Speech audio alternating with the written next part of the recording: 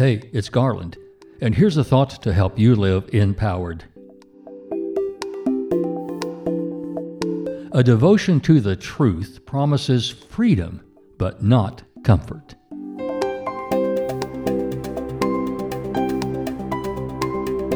It hurt to hear someone I thought loved me tell me she did not. But her truth freed me to find a truer, deeper love.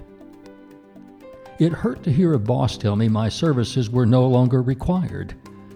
But his truth freed me to reimagine my professional and personal identity and to become a better version of myself. It has been uncomfortable to admit that my personal shortcomings have prevented me from realizing some of my deepest longings. But accepting this truth is freeing me to enlarge my expectations of living. I have discovered new quests that make me feel young and relevant and more open to unleashing my creative energy. The truth is accepting the fact of verifiable circumstances as they are.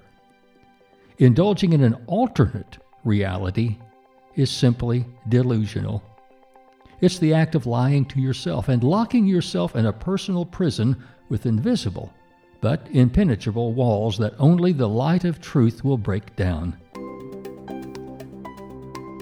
Truth sheds light on our authentic selves, the good and the beautiful, as well as the bad and the ugly. And that's okay, because the promise of truth is freedom to become better or to heal, no matter how uncomfortable the first step of self-acceptance might be.